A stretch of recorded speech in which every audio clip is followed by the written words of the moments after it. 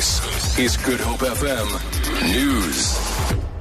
Good morning. A large vegetation fire which raged last night on the slopes of Table Mountain above the Imizamo Yethu informal settlement has been extinguished. City of Cape Town Fire and Rescue Service spokesperson Theo Lane says a strong southeasterly wind hampered firefighting efforts, but the fire did not pose any danger to properties. Lane says 10 fire and rescue vehicles were deployed to battle the blaze. Table Mountain National Park's employees also assisted city firefighters.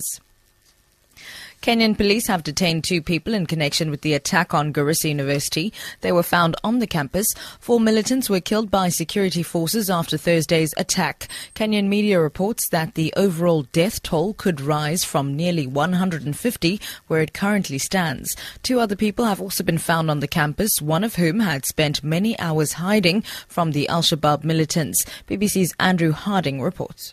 A female student who hid in a wardrobe for over 24 hours is being looked after by the authorities in Garissa. According to the local Red Cross, she's been too traumatized to speak. A second student was also found unharmed, hiding on the campus where so many died.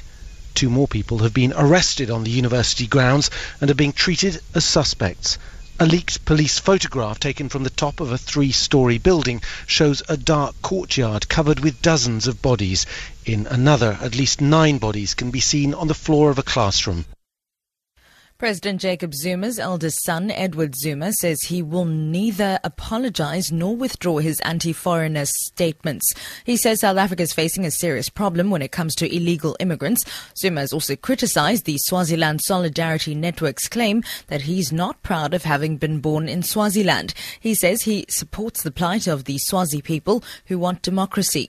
The network recently criticized Zuma for supporting King Goodwill Zwelithini's call to deport foreigners from South Africa. Zwelithini reportedly told a moral regeneration rally in Pongola, northern KwaZulu-Natal, 2 weeks ago that foreigners should pack their bags and leave. The South African Human Rights Commission is investigating the comments of both the King and Zuma.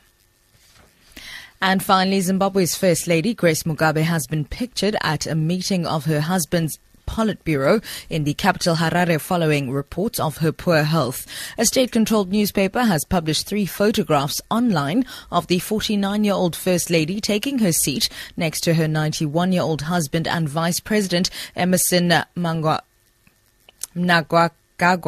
The First Lady underwent surgery in January for what her husband maintains was an operation to remove her appendix. However, reports say she might be suffering from colon cancer.